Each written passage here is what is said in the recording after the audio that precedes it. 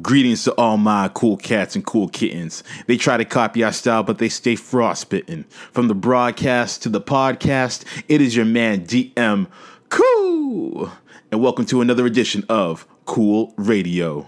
What we doing? You can catch me on your TV, even on the radio. Pop up at our blog spot, and on my way go. We invading airwaves. We're everywhere, invading airwaves. Hold up, why them haters mad? Ain't no stopping us, ain't no topping us. They be watching us, we so prosperous. Ain't no stopping us, ain't no topping us. They be watching us, we so prosperous.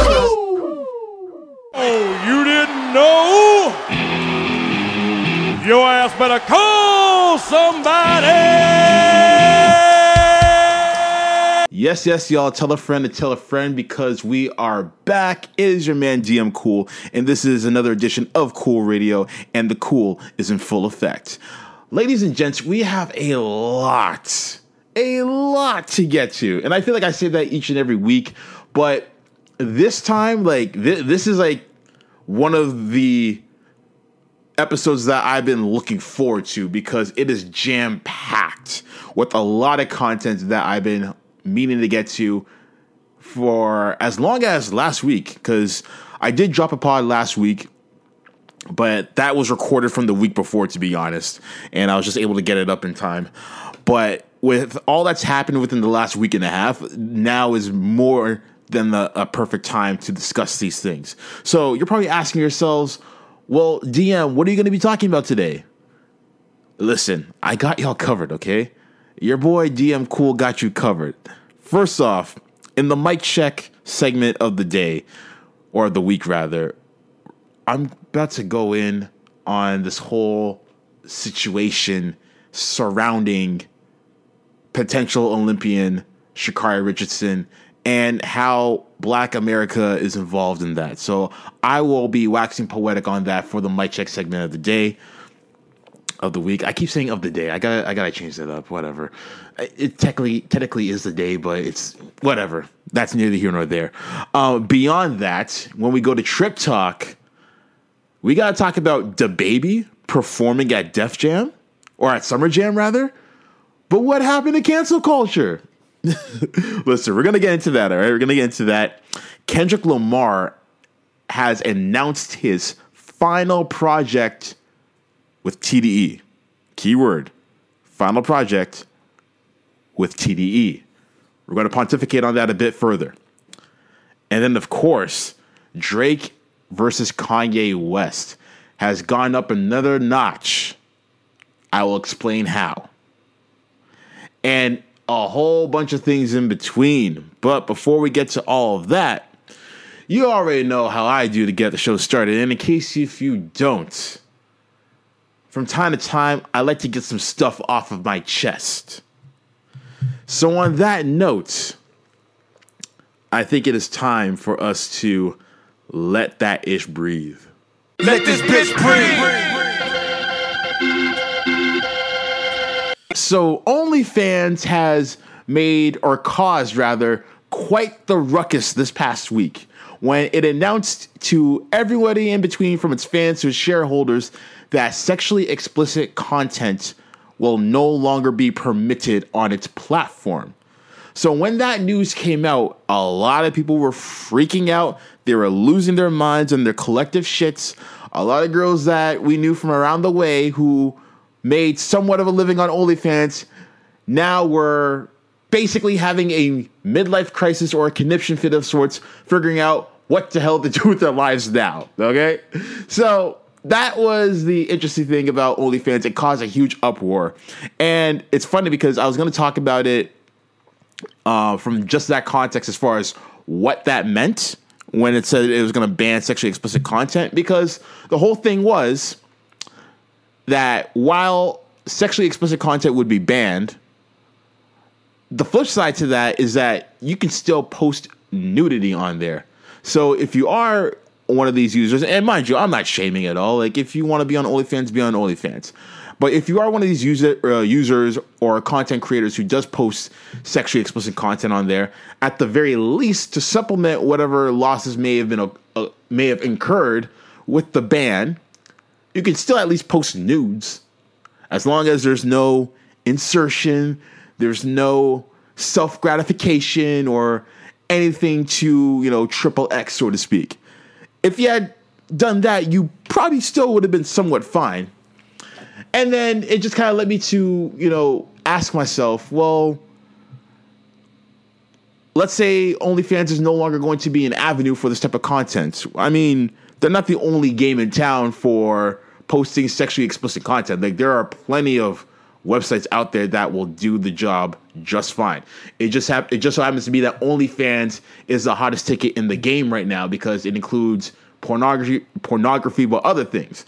Now, I don't know what Patreon's community guidelines are like, but I am going to go on a limb and doubt that they are fine with sexually explicit content being posted on their platform. But if that's the case, there's Pornhub. You know what I mean? There is Pornhub. Like, Pornhub is probably one of the largest, if not the largest, pornographic platform for amateur users. So with that in mind, I'm not sure what the guidelines are as far as posting and signing up for an account or what have you. But with those guidelines put in place, why not just, take your talents to Pornhub? And hey, it's Canadian, even better. But that was what I was originally going to say before the breaking news came out earlier this week. So maybe like Wednesday at the very least. As of this recording, it's Saturday, August 28th. But the breaking news was that OnlyFans was going to pull back on their ban when it comes to sexually explicit content. So, in other words, there's no more ban. You can still post up porn and all that stuff on OnlyFans. So everyone was like, oh my God. Oh, you gave me a heart attack. Don't ever scare me like that again. So, so users and donators alike, okay, or simps alike, as they like to say. So here's my thing with this whole situation. With regards to OnlyFans, as far as the people who were looking to put the ban in place in the first place, why ruin a good thing when it's giving you so much money? I think some report came out that OnlyFans as a platform has generated over $1.8 billion over the last year. And surprise, surprise, the majority of that revenue came from its porn division, essentially. I don't know if they have a division or any official classifications, but when it comes to their sexually explicit content, that's where they were getting most of their money. So, like, why ruin a good thing? Why stop what's working for you? This is like telling Stephen Curry to stop shooting threes. This is like telling McDonald's to stop making the Big Mac. I can go on and on with the analogies, but I think you guys know where I'm getting at. Why ruin a good thing? And I understand the standpoint that OnlyFans was not originally intended as a pornographic platform. It was meant for creators to share their ideas with the rest of the world. So if you are a painter and you want to share how you get your canvas started out, or your painting started out with the canvas and et cetera, then that's what you do. Or if you want to show yourself playing a guitar or a violin, I get it. Or if you want to show people your cosplay designs and all that stuff, cool. Like, there was a little bit of everything for everyone, but it was meant for a creator's platform. And if you wanted to see these, works of art or whatever the case may be, then you would donate however much you can. I don't know if it's like an open donation or if there's a set list of fees, or not fees, but like tiers of donations that you give out and what have you, and whether it's monthly or bi-weekly. I don't know. I don't necessarily know how it works. But nonetheless, it was there at their disposal. And maybe they were trying to get back to that spot and not be like, oh, we're not a porn platform. We don't be known as that. It's almost like when Cristal basically told rappers and hip hop in general to not have their brands in their rap videos anymore, even though rappers basically skyrocketed the profits off of Cristal. But then when they said all that shit, it's like, oh, well, okay, well, F you then. We're going to have our own stuff, which is what rappers should have had anyway, because it's not like Cristal or any of these people were paying them. But that's neither here nor there. So with regards to to OnlyFans, again, why stop the gravy train? Like, this is what's giving you your payola at this point. And someone in that marketing room or on their money team must have realized that, or they were finally able to get that message to their superiors and say, listen, if you take this out now, we will lose a shit ton of money. We will go bankrupt. So please reconsider. And clearly enough, they reconsidered. So, to all the users of OnlyFans, whether you're there as an actual user, someone who posts content over there, or somebody who donates, hey, you got your platform back. But to the creators specifically, let this be somewhat of a lesson in knowing that you can't always put all your eggs into one basket. And I'm talking about platforms as far as where you want to post your content. Like, if this is the route you want to go, make sure there are other platforms out there that will allow you to build revenue off of what you're going to post, if that's the route that you so choose.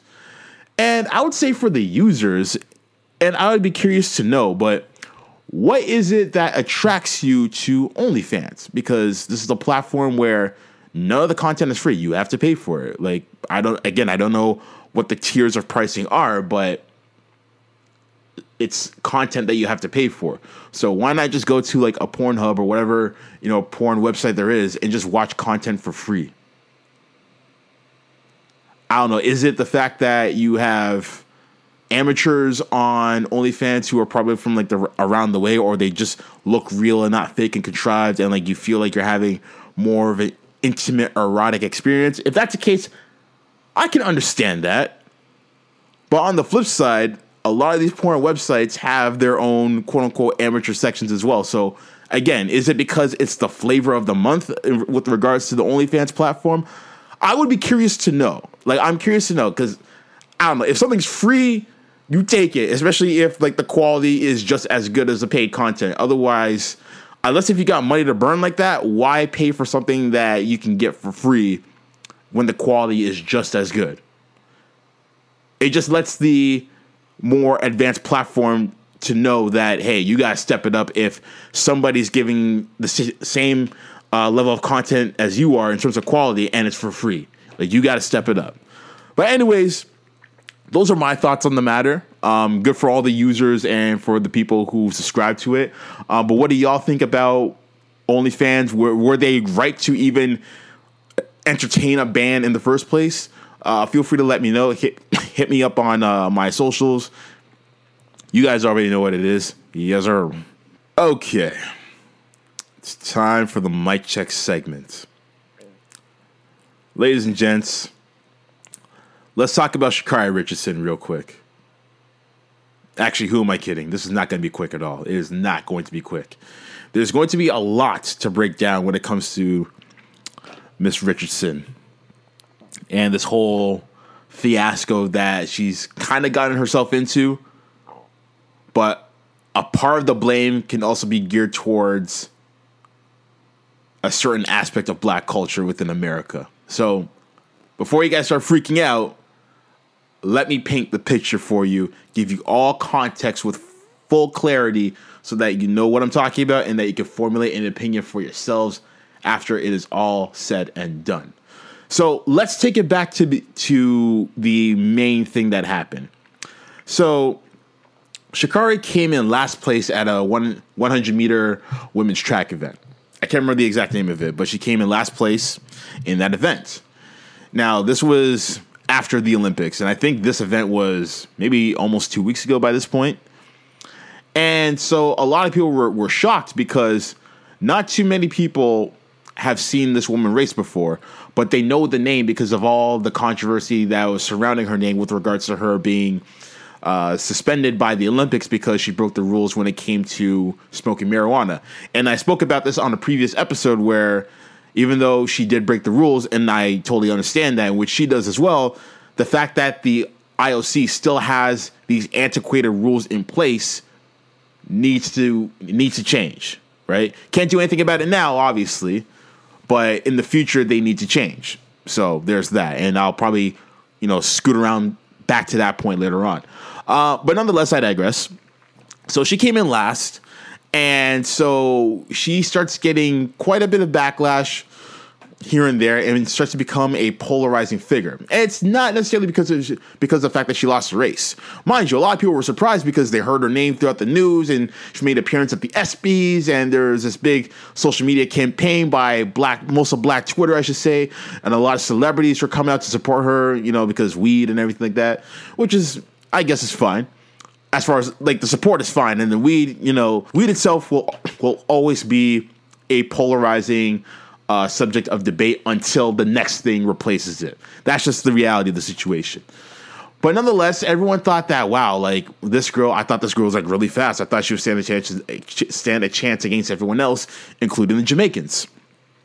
But what a lot of people don't realize is that her qualifying record, or qualifying time, I guess you could call it, was nowhere near that of any of the top racers from other countries, including Jamaica, who always has the fastest runners, whether it's on the men's side or the women's side. Anytime there's a Jamaican out there racing, they're either straight from yard or they are a descendant of yard. So whether you have, Usain Bolt, whether you have Shelly Ann Fraser, Donovan Bailey, Canadian, but by way of Jamaica, and then most recently Andre DeGrasse, another Jamaican Canadian. They all got Jamaican in their blood somewhere down the pipeline, right? They're just a factory for it. So, anyways, she lost the race, and no one is chuckling at her because she lost the race. Like, it happens. You're an athlete. Sometimes you lose a race. Sometimes you lose at whatever sport you're in. It happens. I don't think anyone would ever. Okay, I can't say anyone, but very few people would laugh at somebody because they lost. And the ones who do, they don't know sports, right? They just don't. So she lost the race, no sweat. It's what happened after the race that people started to turn their heads, so to speak. And she made a bit of a heel turn, if you will. So at the end of the race, she was being interviewed by a reporter from NBC Sports. And Sha'carri was very defiant in her loss, talking about how she sees everybody online talking all that shit.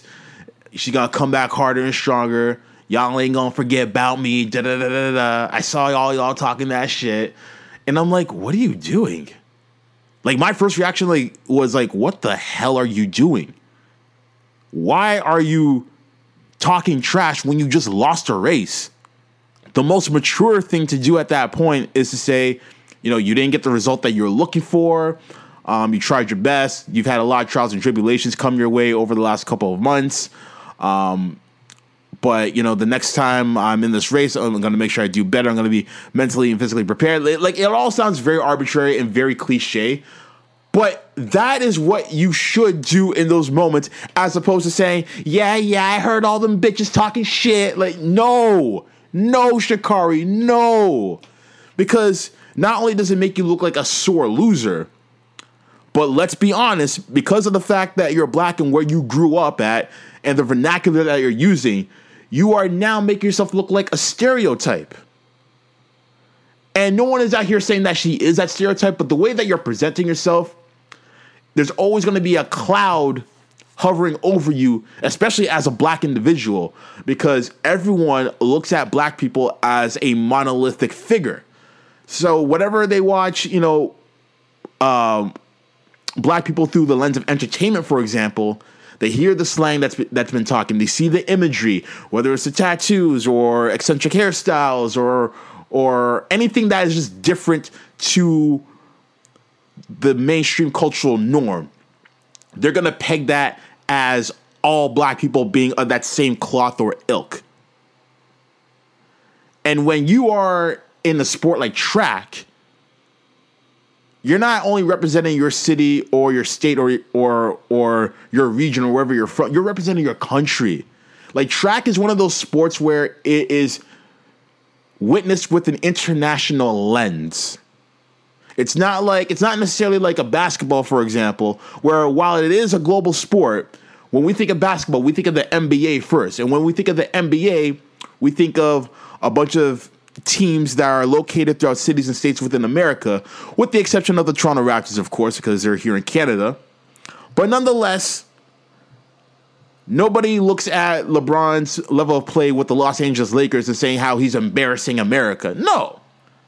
No one says that. But when you are representing yourself in that fashion and your uniform says USA, that's when people are going to look at you, and then they're going to look at the way you're talking, and they're going to see how you're talking and what you're saying as well, and attribute that to every single person who looks like you.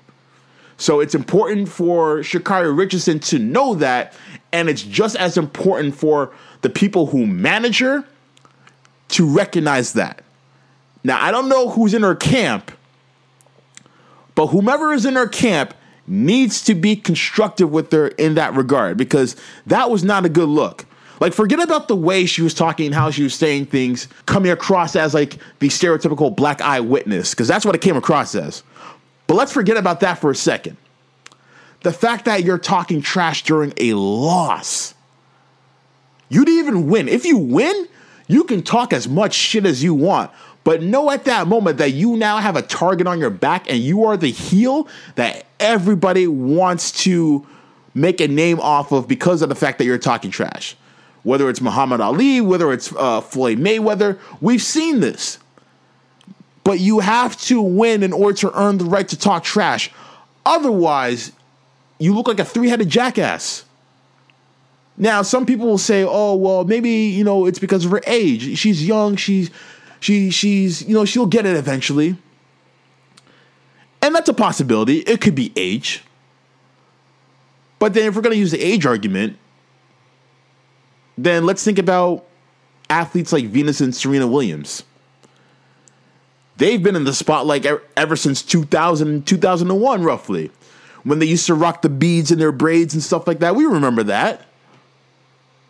We never heard them talk all that trash at age 21 during a loss.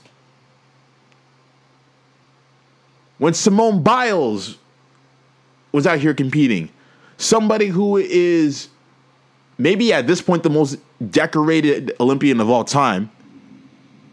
I'd have to do my research on that, but I know she's up there, like at least top 5 when it comes to medal count. We never saw her talk all that trash. Naomi Osaka, quite possibly the hottest name in women's tennis right now. Maybe in tennis in general. And while she has had her bumps with the media, we've never heard her talk as reckless as what Sha'carri did. And keep in mind, Osaka wins. Biles wins. Venus and Serena Williams, they win as well. And through all their wins, we've never heard them talk reckless. So how does it make sense for all those women at age 21 back in the past for them to have won all their matches and receive the awards and accolades that they've garnered throughout their careers up until this point, and not one time have you heard them talk trash? Yet we have someone who got suspended from Olympic competition coming into a competition ill-prepared, coming in 9th place, and talk trash. That makes no sense whatsoever. No sense. And now here's where the divide comes into play. So you have a divide within, Black America, with people claiming that everyone is attacking her because she's a dark-skinned black woman. No, that is not the case at all. You know why that's not the case? Because if that were the case, every single woman in that race would be attacked. You know why? Because every woman in that race was black. They're all black. And again, we're going on the narrative where, it's an attack on black women. Black women are being attacked. No, they're not.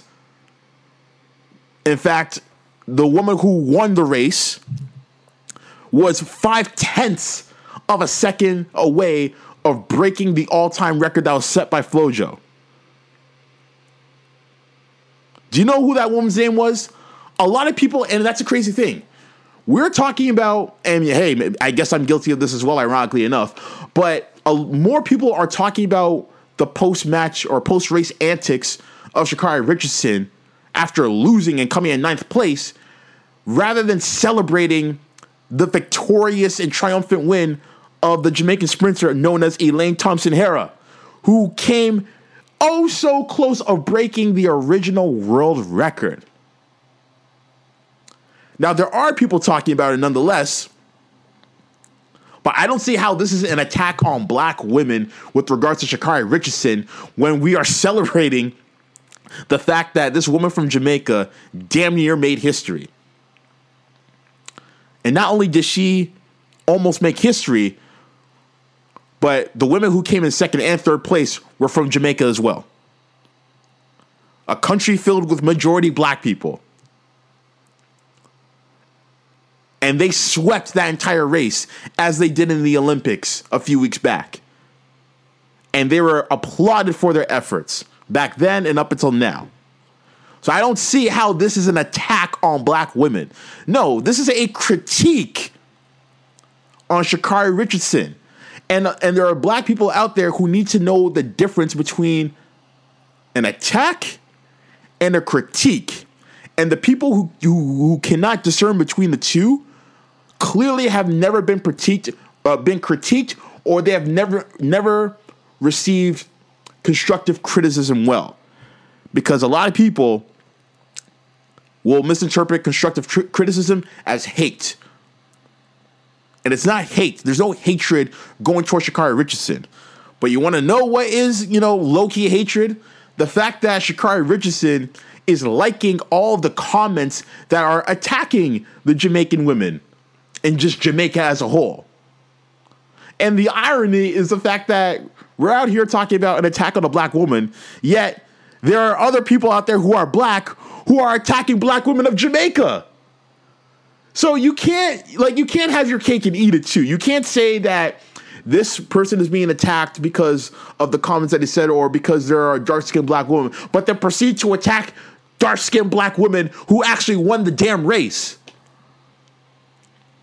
But you know where this falls in line with American bias. This is American bias at its finest. That's the issue here.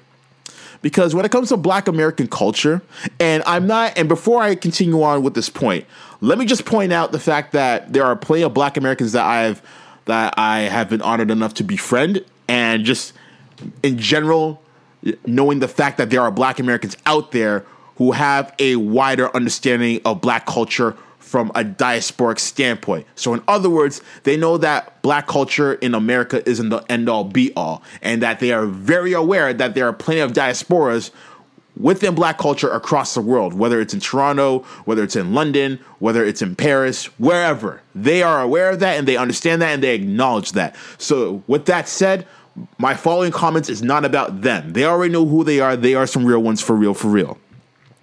My comments are going towards the black Americans who refuse to recognize the fact that black culture exists beyond its parameters. And the reason why they refuse to acknowledge that is because of just general American culture altogether. America lives in a bubble. It has always lived in a bubble. America thinks that it's the greatest thing in the world and that nothing else outside its bubble matters. And when it comes to certain people within black America and black American culture, they just don't care about what's happening in black cultures around the world unless if it pertains to them. So when police were beating up on citizens in Nigeria, some members of black America didn't care. When a school was being shot up in Kenya a few years back, some members of black America didn't care. But then when there's a Black Lives Matter rally happening in America in honor of Breonna Taylor or George Floyd or whomever, the entire black diaspora of the globe comes together in solidarity with America. But unfortunately, some members of black America fail to do the same thing. And this relates back to what's happening with the harassment of these Jamaican women. the fact that some members of Black America are attacking these people verbally and online and what have you. But yet, if this is Sha'carri Richardson, then you would call it an attack on Black women. But yet, you're doing it to the Jamaicans. So why is it okay, or why do you give yourselves a pass to do it to the Jamaican women, but you are basically having your guard up and calling for cancel culture and everything in between when it comes to Sha'carri Richardson? American bias is the answer, ladies and gentlemen. And I did mention that she's liking these comments as well with regards to Sha'carri, which is completely irresponsible because now you're making yourself look like an asshole. No one's saying that you're an asshole, but you are making yourself look like one by condoning the comments that your supporters are making. And the problem with her quote-unquote supporters is the fact that they are now putting the battery in her back to make her act ignorant and uncouth and all these things in between. These people are kind of acting like the playground kids back in high school where there's a fight happening or a fight is about to brew and they're all up in the person's ear talking about, oh, you gonna take that? You gonna take that? Oh, they were talking trash about your mama. You gonna let him ride like that? Nah, son, you gotta ride on him. Da-da-da-da-da. That's literally what they're doing to Sha'carri Richardson, and she's acting like this. And it even got to the point where she made subliminal tweets towards an accomplished Olympian by the name of Allison Felix, who is a 7-time gold medalist. This woman went out of her way to show support for Sha'carri Richardson and to basically try to guide her in the right direction. She tried to be her, I guess, big sister or, support system or whatever the case may be. Just out of good faith, from one Olympian to another potential one in the future. What does this girl do? She puts out a subliminal tweet basically dismissing whatever critiques that she gave of Sha'carri. This woman doesn't even know you, and she's trying to help you, and you dismiss it. Not only that, but she also did the exact same thing towards one of her potential Olympic teammates in Gabby Thompson. Gabby Thompson was one of the Olympians who came out and said, hey guys, don't boycott the Olympics. There are plenty of Black athletes who have worked their entire lives up until this point to get to the Olympics. Please do not boycott it. What was wrong with that statement? Nothing at all. But what does Sha'carri do in that post-game interview where she's, doing all that trash talking? She basically put a subliminal message out towards against Gabby when she said that. On top of that, she also made a tweet, a subliminal tweet again, pointing towards Gabby because it was blatantly obvious that she was referring to her. So unless she has a burner account and somebody is operating with it, what the hell is Sha'carri doing? Now you're battling your own teammates? But here's the thing. That's another Black woman. And we're talking about, humility and recognizing other Black diasporas outside of Black America. This Gabby Thompson individual is of Jamaican descent as well. And she gave big praise to all the Jamaican sprinters and the country in general. But that wasn't good enough for some Black Americans, of course. The funny thing about this entire situation is that despite her not really accomplishing anything, and I'm not trying to sound like a dick when I say that, but she hasn't really accomplished anything outside of getting the qualifying time. I'm just talking about tangible stuff like medals and placements within the races and what have you. Despite not accomplishing anything, because of all the controversy surrounding her name and where we are right now socially with the social climate, Nike gave her a contract without even really accomplishing anything major. They basically gave her a contract just so they can capitalize off of the moment, to show that they're woke and that they want to stand behind other woke athletes as well. And so I don't know if the clout is starting to rush to her head, but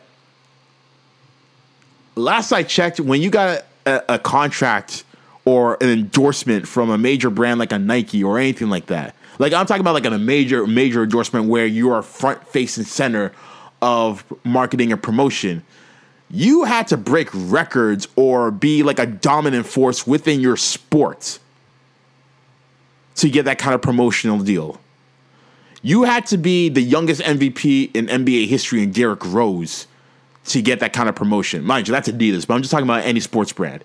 You had to jump from the free throw line like Michael Jordan in order to get your own brand within a brand. You had to be Tiger Woods level to get the kind of sponsorship deals that he got. The only thing Sha'carri Richardson has done is having a qualifying time that was faster than anyone else's within her heat. But even then, that qualifying time was nowhere near the qualifying time of the Jamaicans. And so all that she has now is a bunch of social media clout. I fear that if this continues to persist, that she's going to be the Azealia Banks of sports. Because it's kind of looking like that right now. Now, there's still time to veer her away from that direction, but it's not looking good for her right now. Now, when her name first made the headlines with regards to the smoking or the marijuana ban or the marijuana suspension and what have you, I commended her for owning up to it. She said, guys, listen, I messed up. My mom died. I need something to take off the pressure. I own this. Class personified. That's all you got to do. But then this race comes up. And then whatever feelings that she was going through during the time that she was sitting at home and watching everybody else compete up until now,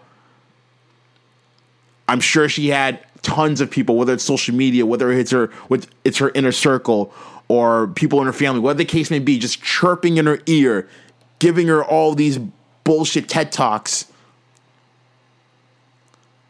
And now she's out here talking shit when she hasn't done anything. I partially blame this on her, but I also partially blame this on, the stereotypical aspects of some members of Black America. Like that's what it comes down to. I get it. She's from the hood. She looks like you, therefore she represents you. But just know this is sports. When you don't perform to the level that you're expected to, you will be criticized. This has happened to all the great athletes. Michael Jordan, LeBron James, Serena Williams, Lisa Leslie, you name it. Like a plethora of athletes, both in team sports and solo sports. This will happen if you don't perform up to par. And I feel like a lot of the people who are commenting on this don't know a damn thing about sports. And those are the worst people who can comment on sports, because at the end of the day, they know next to nothing, and they will attribute a certain figure within sports to a social issue, to what's happening, especially within this climate, and therefore will claim that it's a social issue and will make it just about that as opposed to what is actually happening on the pitch or on the field or on the court. And yet, for whatever reason, those are the people who have the loudest voices in the room, and that is a problem. A huge problem. What I'll say about this whole situation is that, as a whole, Sha'carri Richardson never should have raced in this event in the first place. For a multitude of reasons. First and foremost, physical condition. She was not in the physical condition to compete in this race at all. She got suspended from play and therefore was out on the shelf for almost 2 months. Or basically 2 months. Or this is 2 months. I think it was 2 months. Almost 2 months. On the shelf for almost 2 months. And therefore had no type of strength training or conditioning training or endurance training at all whatsoever. It was like when the NBA players went into the bubble for the first time and resumed NBA play after the league being suspended for about 3 months because of COVID. You saw how some of those guys were rusty and they just weren't performing up to par. That's basically what Sha'carri went through, and therefore shouldn't have competed. Secondly, she shouldn't have competed because she was going through a lot of mental anguish. Her mom passed away, and she probably wasn't ready to perform. Now, there are some people who will perform despite those conditions, and more power to them. But if she knew that she wasn't in the correct mental space to perform in front of people like that, then no one would have crucified her had she pulled out. Osaka pulled out of competitions because of mental health. Simone Biles pulled out of most of her competitions because of mental health issues. No one would have crucified her for it. If anything, the support bandwagon would still be strong. I think it still is strong right now, but it's just very polarizing at this point. But we would have had even more sympathy for her had she decided to pull out of that race. Now, she pulled out of the 200-meter competition, and I think that was a very smart decision on her part to do because of everything that has happened right now, that has transpired. But overall, when it comes down to it, Sha'carri needs to learn, and probably sooner rather than later, that in the world of sports, if you are going to be criticized by others, sometimes it's not because about your race or because of the way you dress or the way you talk.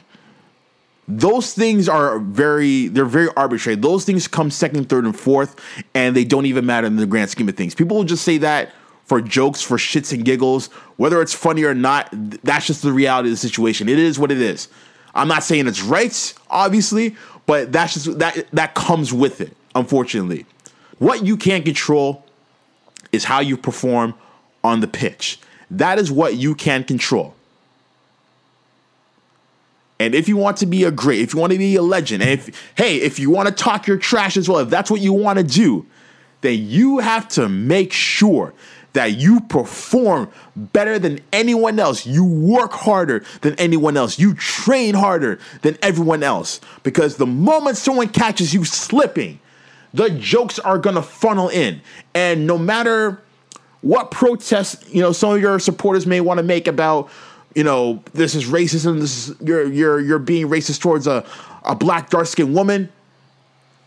Almost none of that is going to matter if you still end up coming in last place and you're still talking trash. At that point, it is up to your management team to pull you aside and tell her, hey, you got to cut that shit out.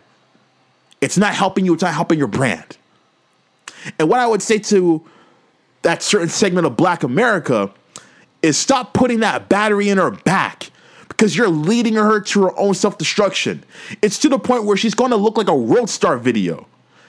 And she's basically going to be living out the parody of that for the rest of her career if you continue to feed her all this nonsense. And all this shit that you're talking about, the Jamaicans and what have you, and yet you're complaining out here because people are saying they're disrespecting a black woman.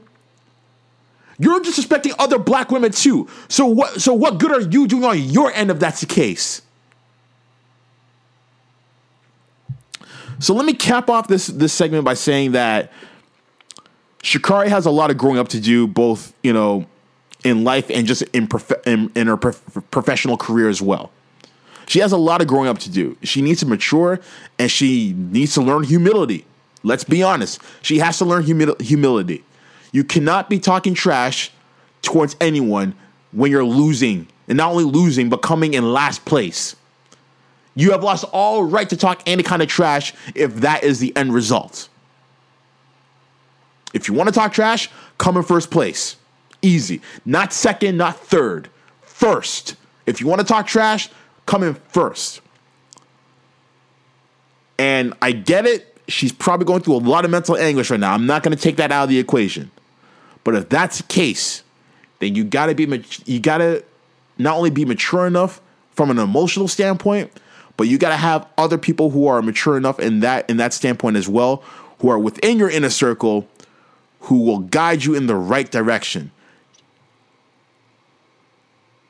Nas had the most amazing, quote.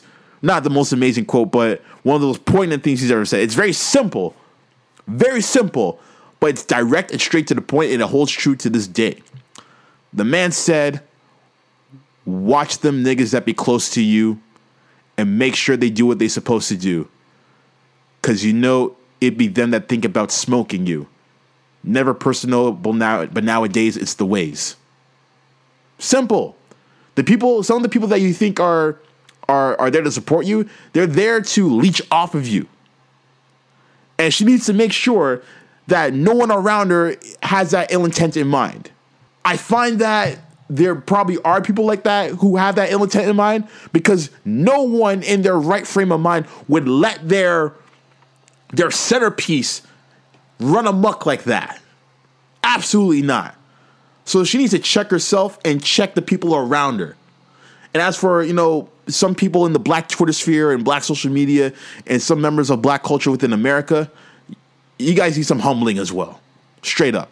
Like I said before at the beginning, all the black Americans that I know or that are out there in general who don't subscribe to that logic or that thinking, that negative logic of thinking, you guys already know I'm not talking about y'all, so y'all have nothing to worry about. But for the ones who do, humble up. Humble up. It's not always about you. It's not always about you. But that's all I got on that. That's all I got. What do y'all think about that? Either way, let me know. Hit me up. And I'm curious to get your thoughts on all of that and just everything in between. All right, so let's get into Trip Talk. So 3 of the hottest topics that took place in pop culture. You guys already know what it is. Let's get to it.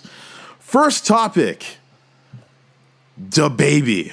So DaBaby, who was the recent victim of cancel culture, ironically enough, was performing at one of the biggest concerts in America that takes place once a year, which is the Hot 97 Summer Jam concert. And I found this interesting because it wasn't that long ago where I was on yet another episode of Cool Radio where we were talking about DaBaby. We were talking about DaBaby and what he said and all that stuff. Mind you, what he said was completely wrong. I'm not agreeing with him before any of y'all jump down my throats and what have you. And even on the very last or very most recent episode of Cool Radio, I talked about cancel culture and how it's relatively ineffective to a certain degree.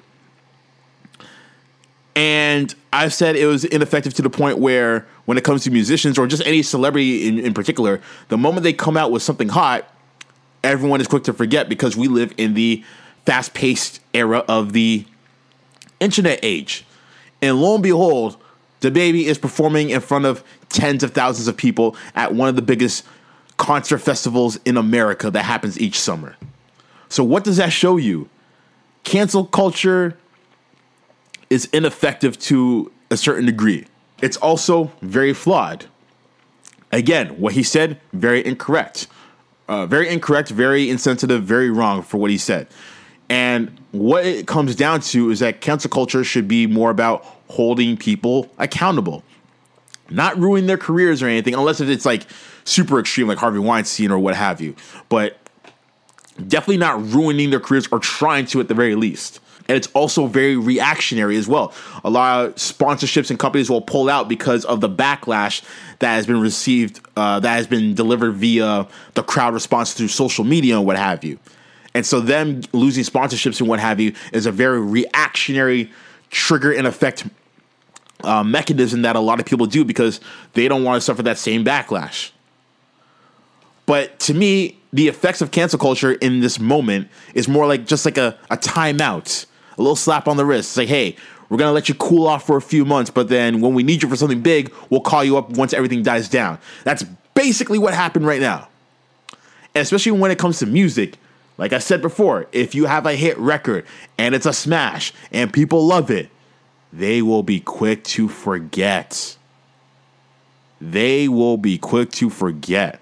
Obviously, I'm sure there are a lot of people who remember what he said because it wasn't that long ago, maybe like a month ago at best. But nonetheless, the fact that he's out here performing at a major concert like Summer Jam shows that he still has support and that he can still sell records. So with that said, who knows when the next time he'll perform? Like, it could be at the very next event, which could be a couple weeks from now, a month from now, who knows? But either way, this just goes to show that cancel culture is severely flawed and it needs work. Not working on canceling somebody and ruining their entire career because of one, misstep to this extent. But it just shows that there needs to be restructuring and repurposing of what it means to quote unquote cancel someone.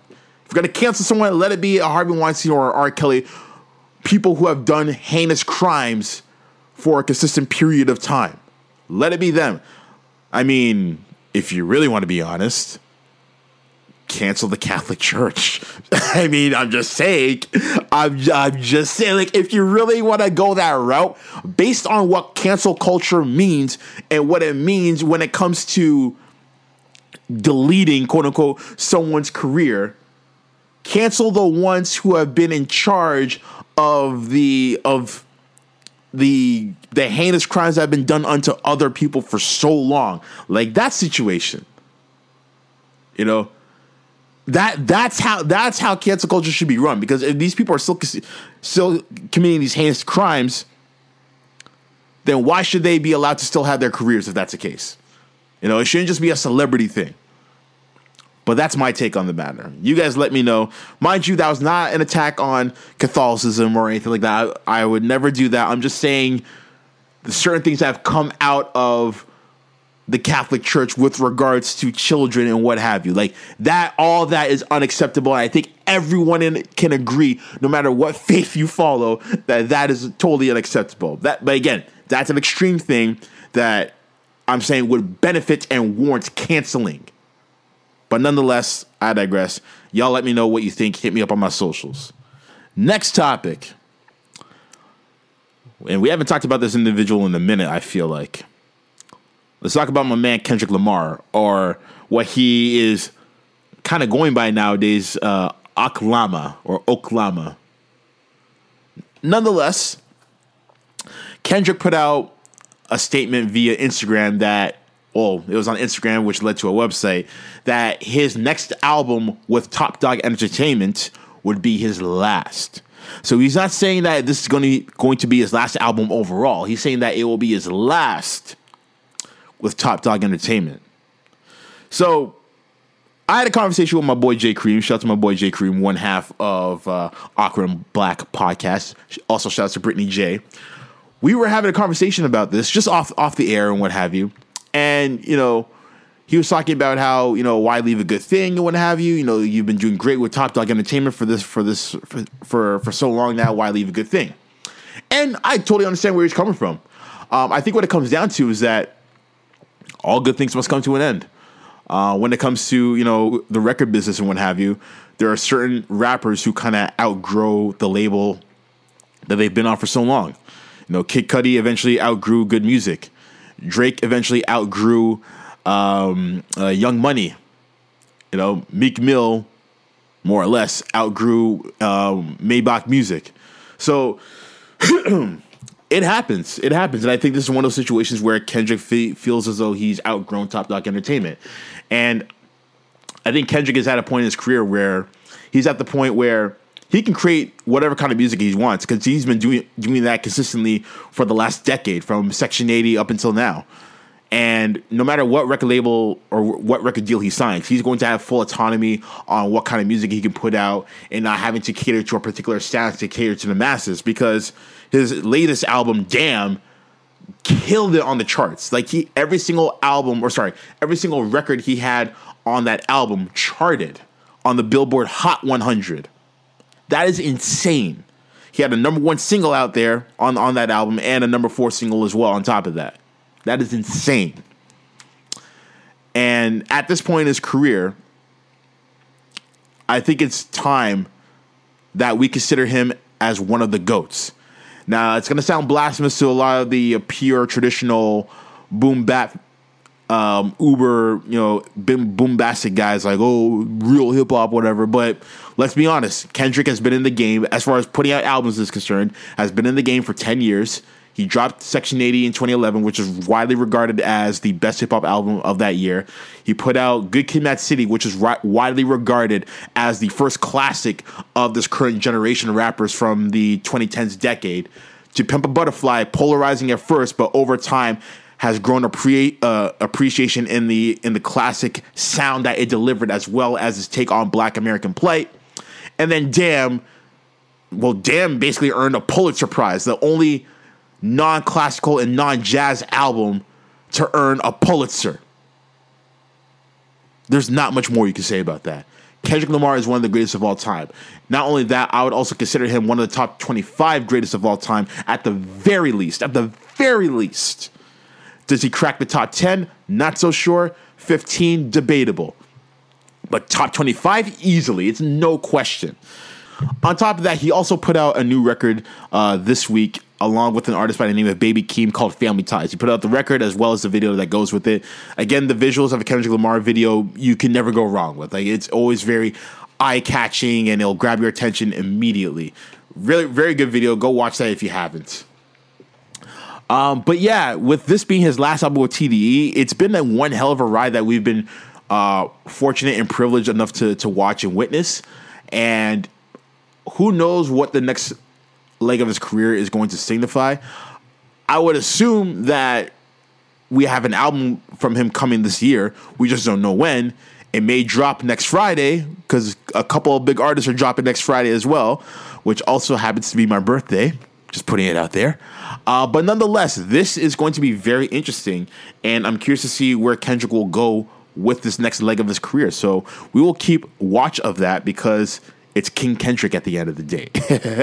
But nonetheless, where do y'all think Kendrick ranks in the greatest of all time? Do you think he should still stick with Top Dog Entertainment? Either way, hit me up on my socials and let me know. And speaking of the two heavyweights that I mentioned earlier, we got to talk about Drake and we got to talk about Kanye West. Apparently, Kanye and Drake have been taking jabs at each other in a group chat text thing going on between those two, along with Pusha T, which I find very interesting, and I'll get to that later. And they've been sending subliminals towards each other with regards to the releases of their projects, Certified Lover Boy for Drake and Donda for Kanye West. So apparently, in a latest, exchange of words between them in their little group chat, Kanye sends Drake the Joker emoji with regards to the Joker character from the Batman series. So what does Drake do in return?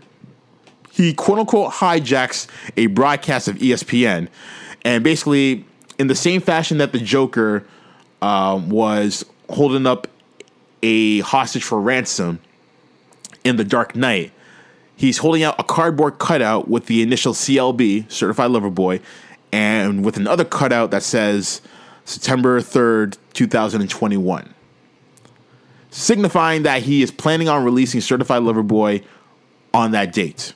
So what does Kanye do in response? He announces that the release date of Donda will also be September 3rd, 2021. So for me, I love it because, as I mentioned before, September 3rd is your boy's birthday. And this year, for whatever reason, which I am not complaining about whatsoever, September 3rd is the year, or the day rather, of the rollouts. Okay, it is the day of the rollout for major entities. Drake in and of itself is a major entity. Kanye, major entity. Marvel is a major entity. And I mentioned Marvel because they are releasing Shang-Chi on that date as well. And guess who's going to see that movie? Your boy, DM Cool. So I'm very happy. I'm not going to complain at all. What I would find very interesting is, how does this sales battle compare to that of the previous one that Kanye was a part of back in the day between himself and 50 Cent? Well, I would say that him and 50 were a lot younger back then because they had about 3 to 5 years under their belt when it came to their music careers. Like 50 had put out Get Rich or Die Trying, he had put out Valentine's Day Massacre, and he was on the precipice of releasing Curtis. Whereas Kanye had already released The College Dropout and Late Registration, and his third album would be Graduation. So I wouldn't say they were that young, but they weren't that old either. I wouldn't say that they were in veteran status at that point in their careers. Whereas fast forward, you have Drake and Kanye, who are veterans in the game at this point. Like, Kanye is a veteran in the game, and Drake, even though time has flown by, it doesn't even seem like it, he is definitely a veteran in the game. His first album came out in 2010, so 11 years strong. So they're definitely veterans of the game, and the game has definitely changed when it comes to record sales. Like, it's not a thing where albums get dropped on Tuesday and we're all reaching out to Sam the Record Man or HMV or anything like that. No, we're all going to our phones because streaming is the new availability now, essentially, right? So you don't need to have a long rollout of letting people know when your album is out, especially if you're of the caliber of Drake and Kanye. At the end of the day, very much like the sales battle from 2007, everyone's going to win. You know why everyone's going to win? Because Drake and Kanye are on the same record label. They're both aligned with Universal Republic. Drake is directly signed with that label, whereas Kanye himself is signed to Def Jam, which is aligned with Universal Republic. So everyone's winning, everyone's making money, and it's just like back in 2007, because Kanye, again, was on Def Jam, well, Rockefeller, Def Jam, et cetera, et cetera. 50 was on Shady Aftermath, Interscope, which is all under the umbrella of Universal Music. So Universal is raking in the dough at the end of the day, so everybody wins. Like, that's the whole gist of it.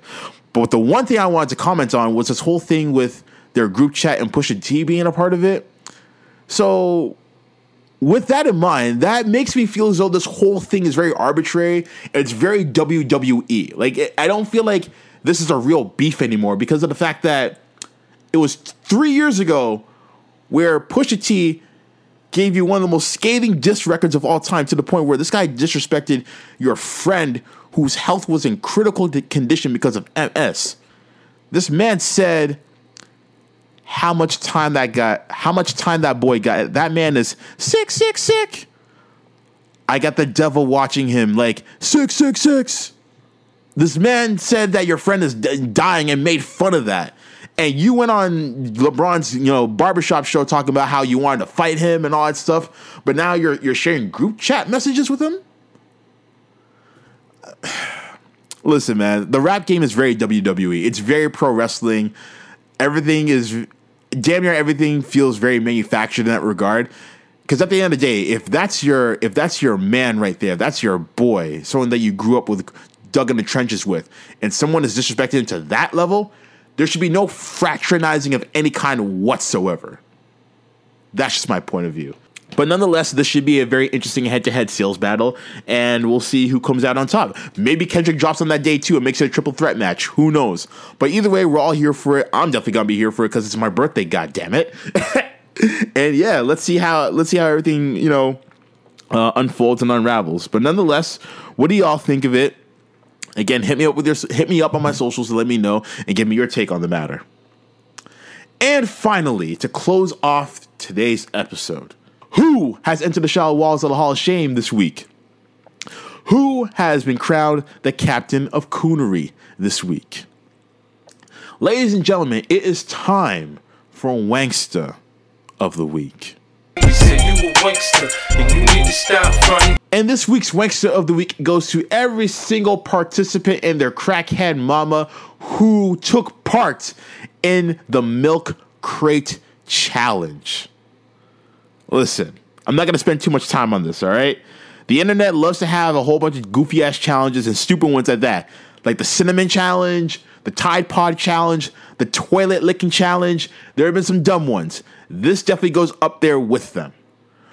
Why, oh why, are you spending your time trying to balance yourself on milk crates and then breaking your back? There's not enough rooms in these hospitals, eh? We're in the middle of a pandemic. Those rooms are being occupied by COVID patients. So if you end up breaking your back on something that was clearly preventable, then in my personal opinion, you don't deserve the luxury of having a hospital bed. You lost that privilege. You lost it. No one told you to hop on a milk crate and see how well you can balance yourself on it. And even if someone did tell you to do it, doesn't mean that you had to. So for all the people who are doing the stupid milking challenges, you guys are dumb. You guys are idiots. And when it got to the point where I actually saw actual crackheads doing it, that's when I had to tap out. I had to tap out at that point. I'm like, no, I'm not. No, this is stupid. This is stupid. Especially when you consider the fact that there's a pandemic happening. And you guys are killing time by killing your backs. Keep in mind, these are probably the same people who are talking about how unsafe and unhealthy and how potentially dangerous that the vaccine could be if we put it into our system. Meanwhile, you are having ladder matches on a fucking milk crate. But you're out here talking about the vaccine is unsafe. The way you think with your brain is unsafe. And for that, all of you participants get the wankster of the week. And that about does it for today's episode. I want to thank y'all for tuning in. Next week is going to be my birthday weekend. So if you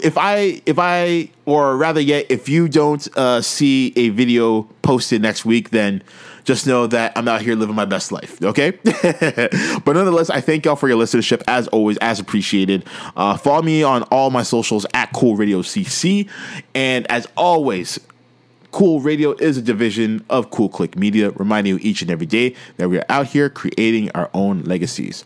Once again, it's your man, DM Cool, asking you to keep it gravy and wavy. We are out of here. Peace.